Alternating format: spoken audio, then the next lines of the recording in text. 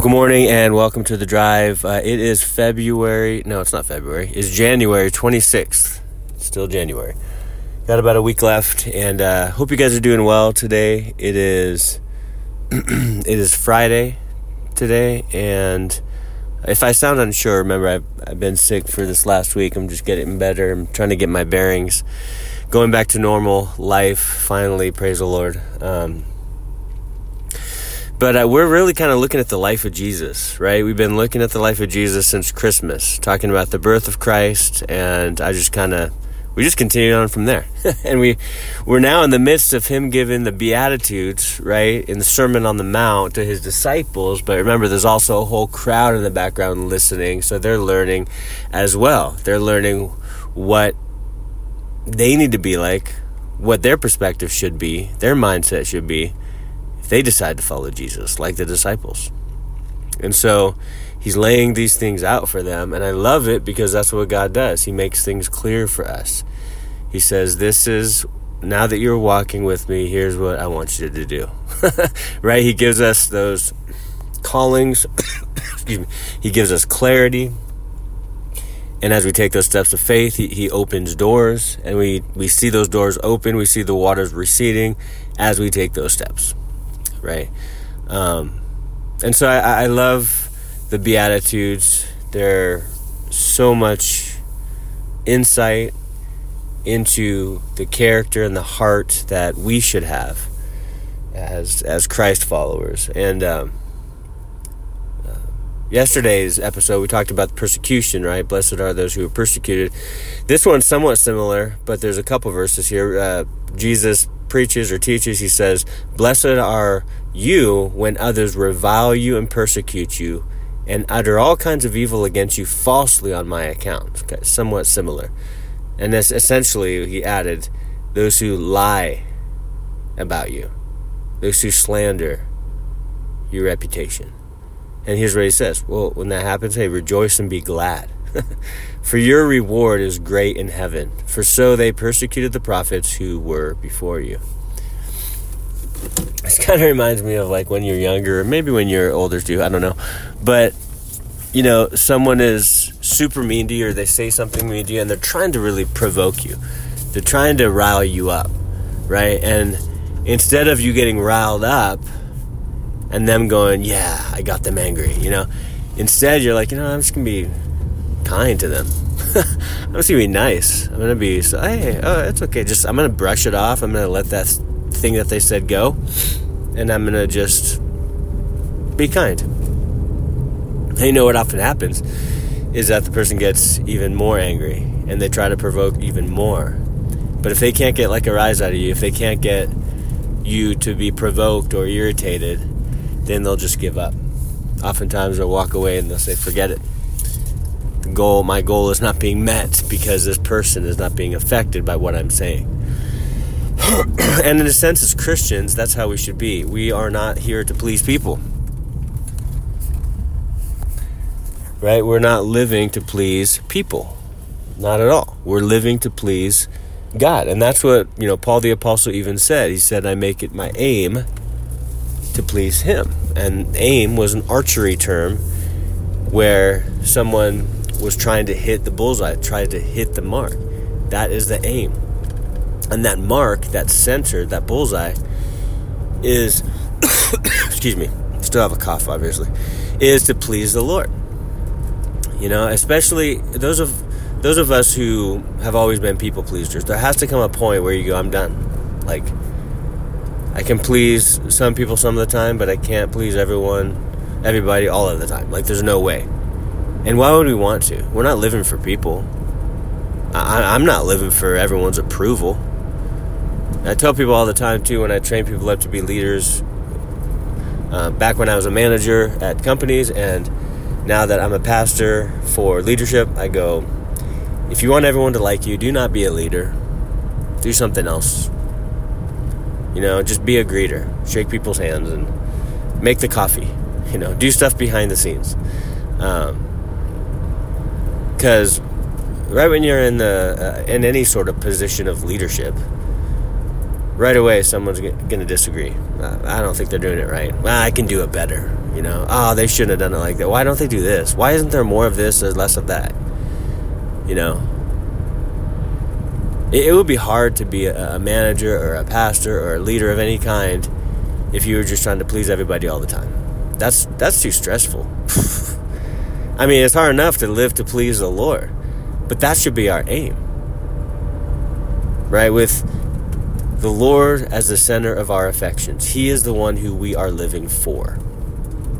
Yeah, we love God and then we love our neighbor, definitely. But we're not trying to follow our neighbor's plan, right? We are living out and attempting to follow God's plan. That's why when people are called to, whether it's, I'll just say some big things now, like the mission field or moving to a different country or giving up their house and their secular job to go into ministry. That's why so many people who really aren't strong in the faith think it's crazy, because they don't understand the calling of God. They don't get the importance of it. They don't understand that rewards in heaven are more important than monetary benefits on the earth. I'm just saying, we're not living to please people. Oh no, they don't like me. I need to try to be very nice to them and I need to get them to like me. No, you don't. If they don't like you, that's on them. And if you did something wrong, hey, apologize and move on. Sometimes people don't like you just because they don't like you. That's okay. Why should that affect us, right? We are living to please God. And in doing so, people are going to be offended. In doing so, we're going to share the truth, and it's going to definitely rub people the wrong way. And they're going to think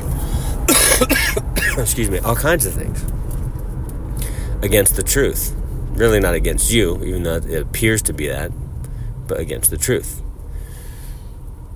And so I love it because as we live to please the Lord, as we live to fulfill His will, we can rejoice and be glad, even when those people come against us falsely. It reminds me that I'm reading, let me just end it with this, you guys. I'm reading this, I love, biographies, autobiographies. I'm reading this one by Ron Chernow. He wrote the Hamilton one as well, history book about Hamilton. I'm reading the one now on John D. Rockefeller.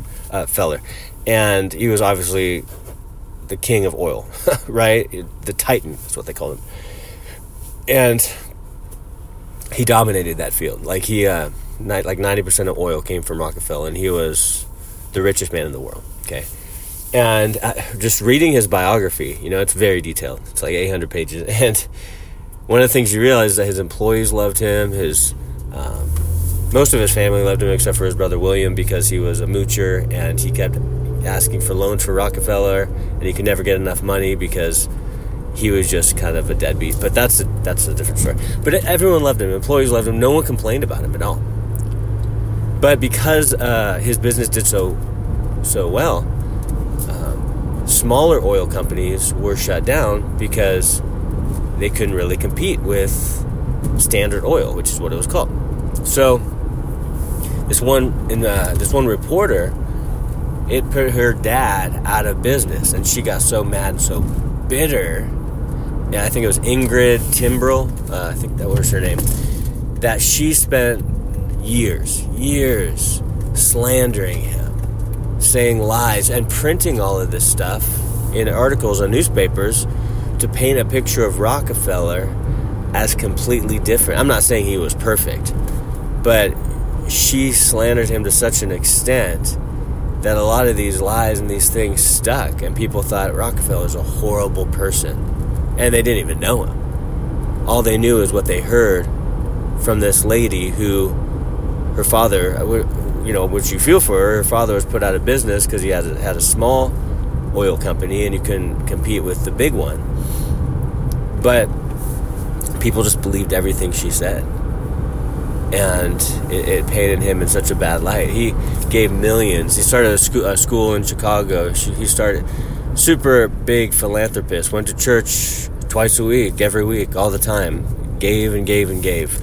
And Yet he was painted as this villain, as this monster, and people bought it. And here's the thing, like Jesus is saying, people are going to revile you. They're going to lie against you. They're going to say things that are untrue about you because of your faith. Well, you know what you need to do? Get back at them. Have revenge. No.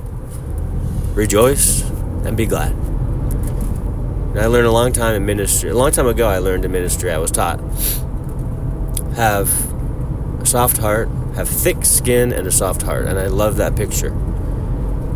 Have thick skin in that the accusations, the insults, the criticisms that come against you, just let them hit your skin and fall down. Like, forget it. Brush them off. But also, have a soft heart. Still love. Still show kindness to anyone and everyone. And I think that's the way.